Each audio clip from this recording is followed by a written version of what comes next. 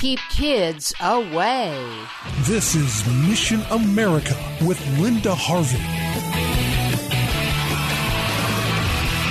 Media choices for children are becoming more and more challenging in today's world, where adults with immoral agendas are trying everywhere they can to indoctrinate the next generation. We must be vigilant to watch for deceptive messages woven into the most innocent-seeming programs. For instance, parents could once trust the Disney brand to be child-friendly, but that is no longer true. There have been numerous problems, including pushing homosexuality at the Disney theme parks, and now on the Disney Cartoon Channel, the show DuckTales has been in the news because, you guessed it, there is now a character, Violet, who has 2 dads. And the long-running iconic show Sesame Street is featuring a guest appearance during the upcoming season by Billy Porter, a homosexual male known for wearing elaborate female evening gowns. This will be a terribly confusing and destabilizing image for kids and does nothing for so-called diversity. Sin and depravity are not valid categories of diversity, friends, and we all know it. Billy Porter's response, though, was typical for those who could care less if children are harmed. He said, "If you don't like it,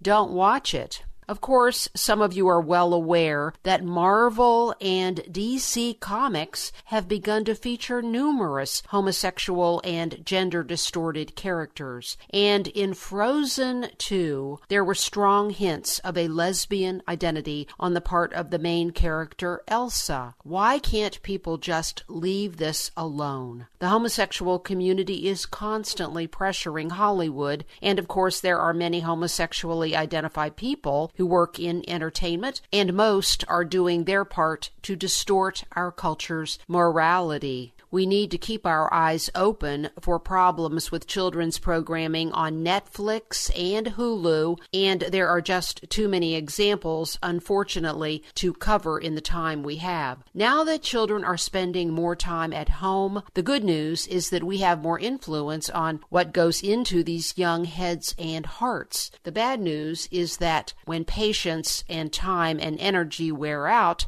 turning them over to the TV or computer babysitter may take them in entirely the wrong direction. As always, it's our responsibility, friends, to do the best we can, and so the wisest practice is to keep them mostly away from media. As the weather improves, it's a good time to have them spend as much time outdoors as possible. But there are still many fine Christian videos and wholesome programs that kids will enjoy. It involves a little research up front, but it's definitely worth the trouble. I'm Linda Harvey. Thanks for listening. Friends, I want to make sure you know about all the resources you can access at our missionamerica.com website. And also, I want to make sure you know you now have the option of a safe, secure online donation at Mission America if you are so moved to support our ministry. So go to missionamerica.com for more information, and thank you so much for your prayers and support. To get more information, log on to missionamerica.com. That's missionamerica.com. And remember, with God, all things are still possible.